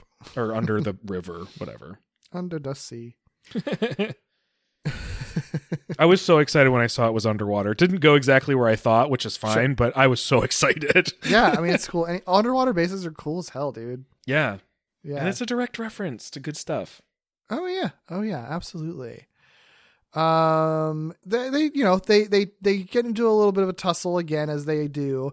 Spidey's able to tie up Ock very briefly, enough time to poke around a computer and learn that Ock's been observing him for a very long time, which another instance of like a surveillance situation, right? Like everybody's fucking surveilling Spider-Man. Why can't anyone stop putting cameras around me? God damn it. Which I appreciate that symmetry in the story. That's a good point. But Otto breaks free and continues to fight. And he remarks, everything I am, everything I've become requires that you be put down like a sick pet. Ugh. And then he says, I want to know it makes you tick, and that requires you to perish. Fucking hell, this guy has really got some stuff to work through. Here's the thing. This is fucked up. Absolutely. Uh-huh. It could just exist to be fucked up dialogue. It also, if they are doing a really good job and doing this character justice, could be insight into more of that, like, I'm not doing this because I hate you. I'm not doing this because I want to kill a teenager. I'm not even doing this because I care about Spider-Man. I need this. Like, I'm just doing this because I need to get out from underneath Norman Osborn's thumb. You know what I mean? Yeah, that's a really good. I mean, I'm hoping that's what it is. Sense. I mean, but they have so hammered in how much his whole life right now is like just in relation to how much power Norman Osborn has over him. So I think your I want to read this interpretation makes as sense. desperation and not cruelty. Yeah. I mean, I think it's like desperation that leads him to cruelty. If that for makes sure, sense. for sure. Like Yeah, I yeah. could be at. He I is could saying see it horrible being, shit. I could see it being a thing where his desperation leads him to this dark point, and then eventually he will be free of Norman. But because he's like been plunged to those depths of desperation and cruelty, that still ends up being where he stays. Once he's out of it, just sort of like, I don't know. Well, I'm here now. I guess I'll just continue to try to kill Spider-Man and I'll just do it by my own accord now. You know, like once you're down there, it's hard to climb your way back out. I don't even think it has to be. It could just be like, I've been embarrassed by Spider-Man would work very well for a Doc Ock. Yeah, you know? for sure. Yeah, absolutely. I've been, especially if he in any way, shape, or form finds out that he's a teenager. Like, I've been bested by a teenager. Yeah, now I must kill him. For sure. Yeah. Well, Ock once again manages to grab Spidey, but only by one arm. So Spider-Man tries webbing him again, but this time he aims for two cavities in Ock's chest that look like vents. This is what we were applying earlier, where it's like, is he some kind of like cybernetic person? I don't know. This caught me way off guard. It's unclear. Because it like causes Doc's Ock. What the hell? Doc Ock's breathing to become like labored. Like it's obviously it's not just like it is actively affecting his own breathing, as if he like webbed up his like some lung devices to like he's gumming up the works. Yeah. So like this dude has to be some kind of part cyborg. And Ock falls to the ground. And Norman, of course, is still in his ear, insists like, Otto, you failed. I'm going to fire you or I'm firing you now. And then sets off a self-destruct sequence in the underwater lab. What a piece of shit. Like, yep. Jesus Christ. Like, talk about going 0 to 60, man. I mean, it also drives home the point that like Norman Osborn didn't care that Otto wanted to blow up a school. He just cared that Harry was there. Yeah. You know what I mean? Or that he could be connected to that in some way. Because he hesitates That's a really good point. Not at all to blow this lab up with at least 2 people in it. I mean, only 2 people in it. But he knows there are 2 people in it. No, that is a really good point. Yeah, like, yeah. Norman also like has literally one boundary, and that's his son, and that is it. Yep, that is all. And even that is maybe kind of tenuous. So yeah. Yep. Well, that's a good point. In the wake of this explosion, and with Doc Ock mostly out of commission, Spider-Man is finally able to hack a computer to call out to Fury. And he's, he even does his whole, like, I know, like, I'm sorry. I know I told you not to bother me, but I really need you. And he tells him kind of where he is. He's like, I'm underwater. I don't know. Track me or something. And Fury learns that the lab is 100 feet under the East River, which is baffling to him. He doesn't understand how they're even down there. I do like that exchange a lot. Like, Fury is like so befuddled by that, and Spider-Man's just like, look, it doesn't matter. Okay, I'll explain later. Just like, come on. I'm here and I need help. Who cares how I got down here? I don't know. But they can't even finish their conversation, really, because somehow Ock gains his bearings and just smashes the computer console. There is a lot of like Spider-Man like temporarily taking out Ock, doing something, then Ock showing up in the background and taking him out again. Like, they do that a lot in this episode. It's amazing because I love watching a Doc Ock fight. You could have 22 straight minutes of just them fighting and I'd be entertained. So I love it. I don't know if it is a lot for people, but I think it's great. Yeah, that's fine. And I feel like it's a fun back and forth where like both of them get sort of an edge on each other at different points, right? And I think that's nice. And I think throughout the whole fight, Doc Ock is still considered more formidable, I would argue. Like, Spidey almost has to do dirty things to have any sort of advantage. I mean, I don't think Spider-Man's, I don't even know if he knew what he was doing, but I don't think he's typically trying to like suffocate somebody to best them unless it is dire, Yeah, absolutely. Anyway, computer's smashed, so he can't talk to Fury anymore. The base or this lab continues to self-destruct or close in on itself, and everything starts to flood. So, familiar situation. Stuck underwater with Doc Ock, flooding lab. Yup. If this be my destiny. I know. I was waiting for something to fall on him. The only problem is, like, you don't have that piece, right? You don't have Mary Jane. You don't have Aunt May. You don't have somebody down there. It would not work if they tried to do it. It would just be this show's not there yet. It would just be an annoying reference if they made that now. For sure. So I'm glad they do what they do. Yeah. Despite all of this, Doc Ock continues to attack relentlessly, even as the lab is flooding. And he continues to do it until it's like flooded to the ceiling. Fortunately, one of the walls to crack open, so there is like an escape. And as Spider-Man tries to move to that opening, Doc Ock loosens his grip on Spidey and begins to sink.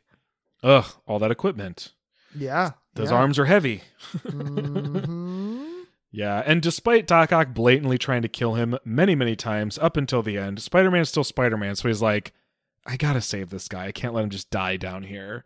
But he actually fails at doing that and like throws Doc Ock kind of out of the opening, but then sinks himself. Like, I wasn't expecting that to be what happened, but that's what happened. Yeah. I figured he'd either try to save Ock and fail at saving Ock, or he'd just get them both out. Like, I thought those were the only two options here. Yeah, for sure. So back at S.H.I.E.L.D., Spider-Man wakes up to Nick Fury by his side. Fury explained that, they arrived, they saved him, and when they arrived, they found Spider-Man, no trace of Doc Ock. The whole lab was like totally exploded, no useful remnants, nothing that they can use to gain more information, nothing they can use to track Ock or whatever.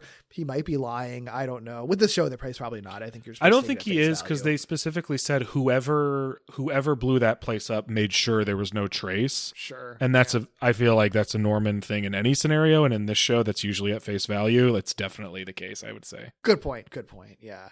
And Dr. Connors, who we haven't seen since like the first episode. Yeah, random. It's like, so by the way, Dr. Connors was pleased that you managed to hang on to one of Ock's severed claws. Spider-Man's like, who the hell is Dr. Connors? What are you talking about? Right? Oh, that guy. Okay. Oh, the guy who gave me the bike. Yeah, he's cool. Yeah, the guy that I made that like awkward reference about his arm that one time. Yeah. I'm like, okay. This is the shit that I hate. And I think that even before this, they'd already alluded to it. I think when Spider-Man first calls Nick Fury for help, apologizing. I think he was like, I'm sorry, I was wrong. I was wrong. You were, no, Fury, like, you were not wrong.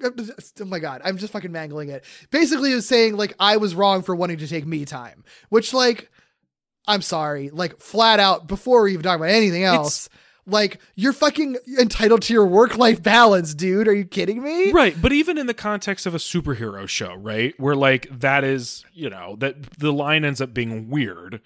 I still think you could have him say, I shouldn't have like thrown away my watch or what. Like I shouldn't like. There's a way for him to be like, I get it. You're going to say something, without him like groveling at Nick Fury's feet and admitting that like being surveilled was good.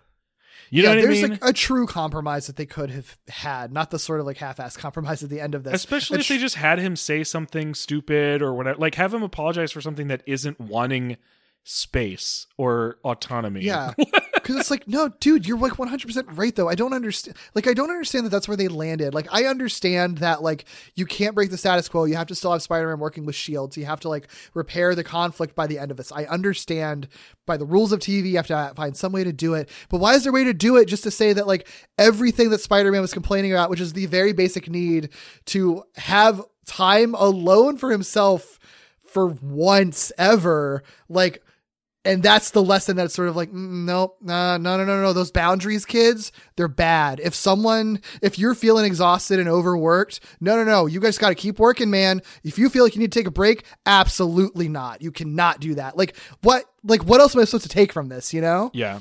It's annoying because you're right. There's so many ways they could have resolved it. There's a way the compromise could have still worked, where there's still a discussion over like all they need is for him to be like, I still need my me time though. Like even something as direct as that, like would make such a big difference, you know? Yeah. Yeah. The other thing that's sort of like, in a vacuum, it would be fine, but I think it rubs me the wrong way. Cause like Spider-Man apologizes then for failing to, get him any information or stop Doc Ock or capture Doc Ock or what have you. Right. Which I understand why he's doing that in that scenario. And then they have Fury being like, no, you did great, kid.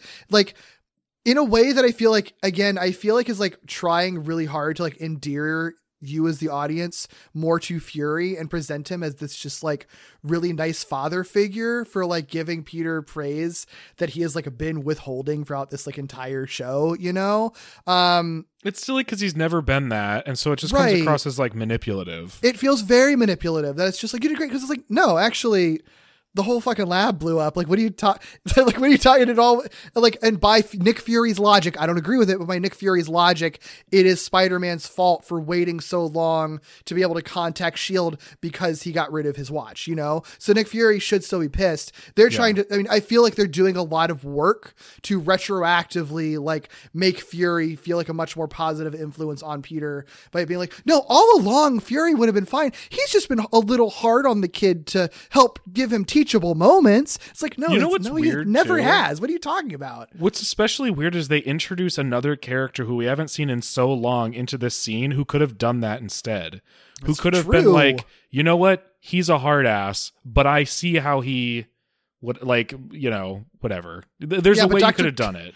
But Dr. Connors isn't currently in the MCU movies. So Nick Fury is, so he has to look like a good guy in this cartoon and a hero that you can buy toys of. Yeah. Like, yeah. And it's just, I don't know, like there's that angle to it, right? That it's sort of like clearly the show is trying to make us love Fury. So then when Spider-Man has these entirely justifiable, I need my space moments, then it's just sort of like, man, Fury is such a good guy for like letting Spider-Man off the hook with this and giving them the gift of this compromise, right? Like, isn't Fury being a good guy by like, being okay with Spider-Man, have only a little tiny bit of surveillance at home. He can have some surveillance at home as a little treat, and Spider-Man's even like, I'll ease up on my whole no contact me time thing. You can still contact me. I might technically be off. I might technically be on my time off right now, but you can still Slack me.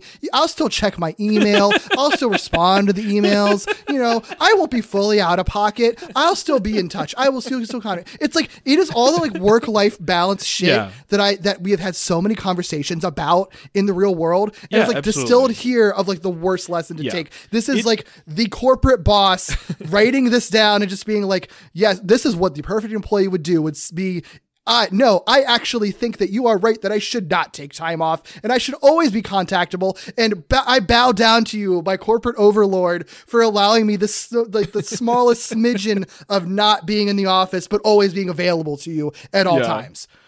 I 100% agree with you on all of that. So I need that to be so clear. Furious that about did all not of this. It didn't cross my mind that hard. But I do agree.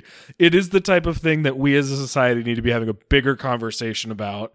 And this absolutely represents that for sure.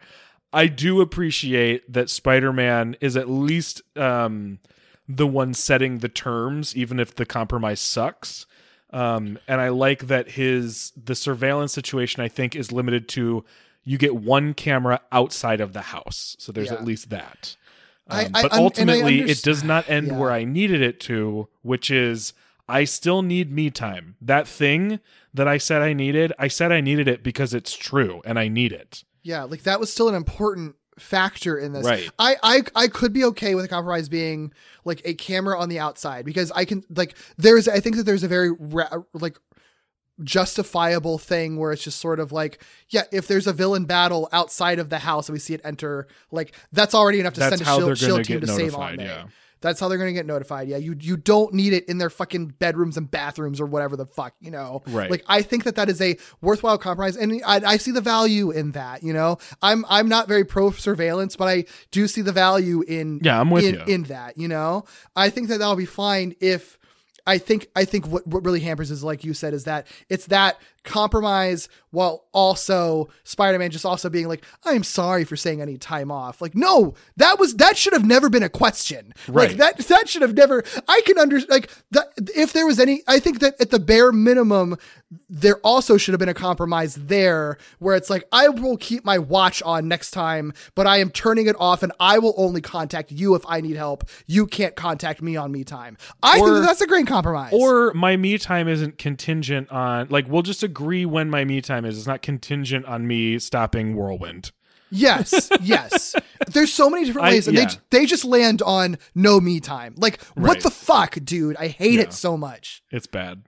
It's bad because the real world ramifications are bad, right? Like it is one of those situations where, like, I'm sure there are people who are like, they're taking this real seriously, but this is one of those instances where, like, this is such a innocent looking sort of lesson that kids are then going to pick up, right? And that's bad. Yeah. Like, but so many adults don't thing. even do a good job advocating for themselves when it comes to things like this.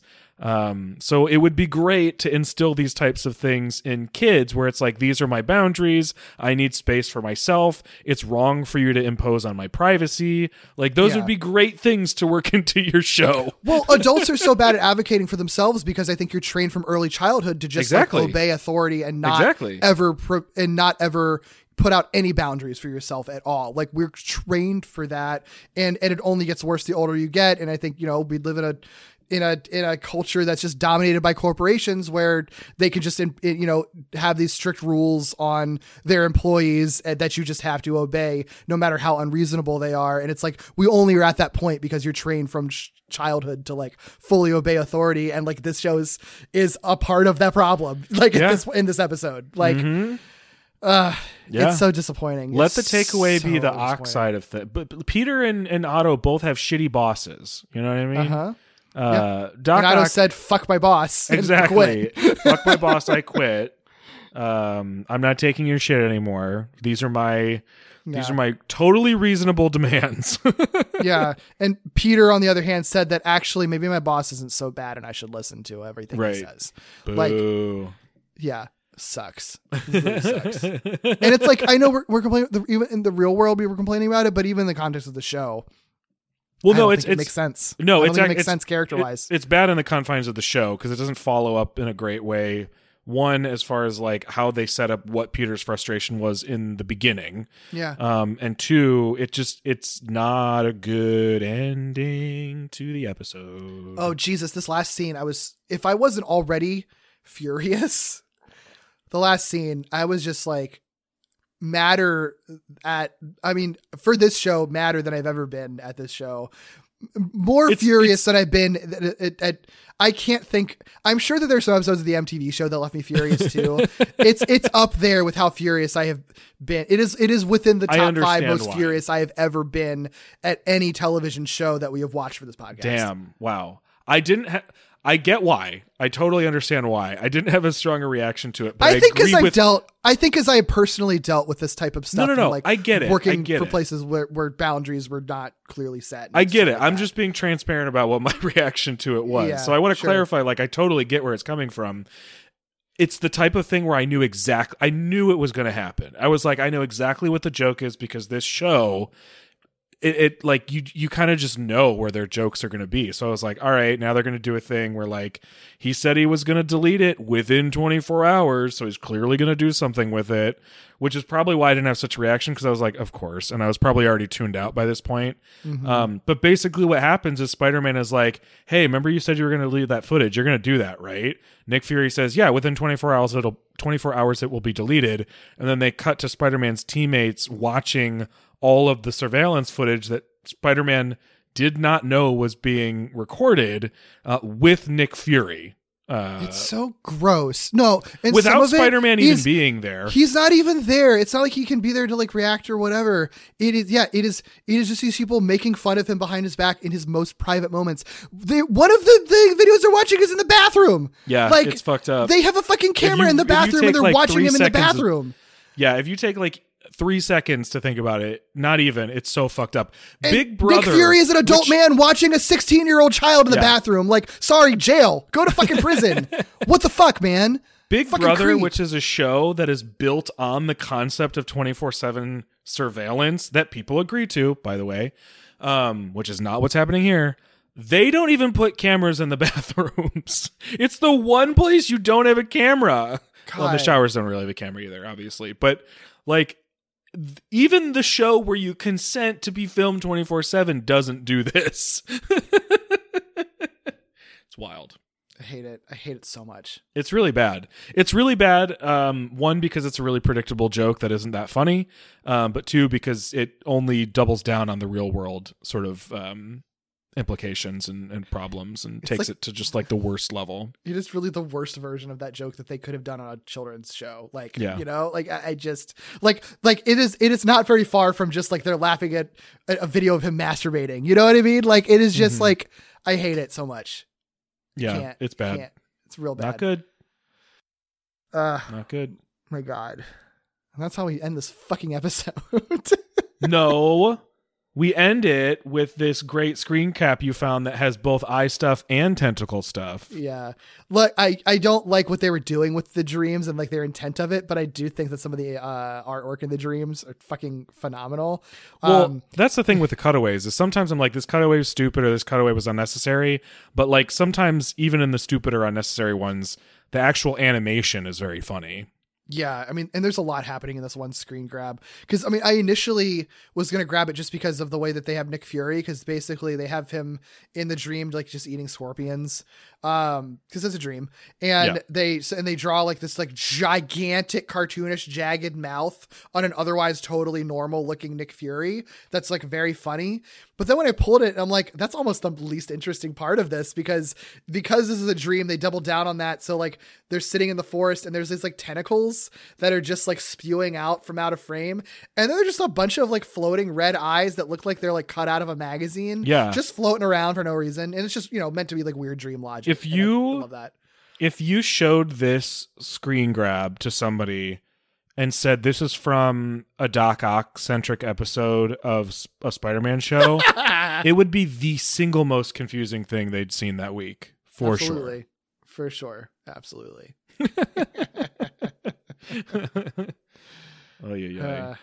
I think, okay, I do want to circle back a little bit on final thoughts, because I think the end of this episode is really, really horrible, but I don't think the end of the episode reflects on everything they do in the episode. I think the SHIELD stuff, which we talked plenty about, like, that's bad. It just doesn't tie up well. They set it up well, but they fuck up the landing so hard. Mm-hmm. I think the Otto stuff, because this is primarily an Otto episode, I think that, you know, we said it kind of early, so I want to reiterate it here at the end. I think I like it contingent on how they stick this landing, right? So like, depending on how this show justifies Otto Octavius becoming a villain, that's so huge. That's so huge in this because I like what they could be doing. It's just the high variance of it being very compelling versus massive fuck up, huge ick, like super yikes, is pretty wide. So I like the fighting stuff. I like that we finally get, like, I like the Ock combat. I like that we finally get some sort of like, not answers on his story, but like a fuller characterization. Like we actually get a characterization of Otto Octavius after seeing him like, I don't know, 7 times to this point. I like that too. Yeah. Yeah. I mean, this episode has definitely left me very intrigued for what's going to happen with Doc Ock next. And, you know, it can go in many different directions, but I think I understand. I mean, we don't understand much of anything. We don't get many details, but we at least can sort of like track a direction to look forward to one way or another, you know? And I'm more excited about the Doc Ock stuff than I was before. Like before it was like anticipation of just like, can we get to something with him and learn something? And now it's just sort of like, I kind of am getting at least like the vibe and potential stories that you could tell with him and potential roads to go down and things to explore. And I am very excited to see that because I still don't really know exactly what they might do with him. Yeah. So I feel like it took us a really long time to get here, but I feel like we are maybe, or at least I am, like at the point with this Doc Ock that I felt pretty early on with Otto Octavius in 2017, where I'm like, you could fuck this up, but also I'm really intrigued to see why you're making the decisions you're making. You know what I mean? I think we reached that at like episode 2 or 3 of that show. It just took us a dozen episodes to get it here. For sure. So, intrigued. Mm-hmm. Get a haircut. I'm not opposed to long hair. I just don't like his. Yeah, for sure. Yeah, that stuff interesting. F- to everything else. F- to everything else. Can't argue with that. Yep. Well, something you'll give an A+ to for sure is our Patreon, because it's great and we make great stuff over there. Never an F-. I set you up for that, and you never once. If you want to find all that A+ content, you can do that at patreon.com/walloping websnappers. And most of that extra stuff, those bonus episodes, are available for just $1 a month, which is pretty sweet, I would say. Also, check out our Discord. There should be a link in the show notes. You can tell us all about your Doc Ock feelings and opinions. I have so many feelings and so many opinions about Doc Ock, so I will always be down to talk about some Ock nonsense. You also can, chat Ock nonsense with either one of us all over the place. Derek, where can people find you on the internet? Sure. You can find me on Twitter at Derek B. Gale. You can also find my podcast Gimmicks, which looks at the high concept, structure breaking, experimental gimmick episodes of television with a new I almost fucked that up, with a new show and a new guest every time we have an episode. I'm still heated from that like work-life balance shit. Understandably so. You could keep all this said. You can find that anywhere you get your podcasts, and on Twitter and Instagram at GimmicksPod. What about you, Doug? You can find me on Twitter at Ikkybooley, ICKYBOOLEY. You can also listen to me on a podcast called Novel Gaming that I do with my friend Katie, where we catch up on all the books, video games, and other media we've been consuming lately. And you can listen to me on Victory Road. It's a Pokemon podcast here on the 4-Eyed Radio Network.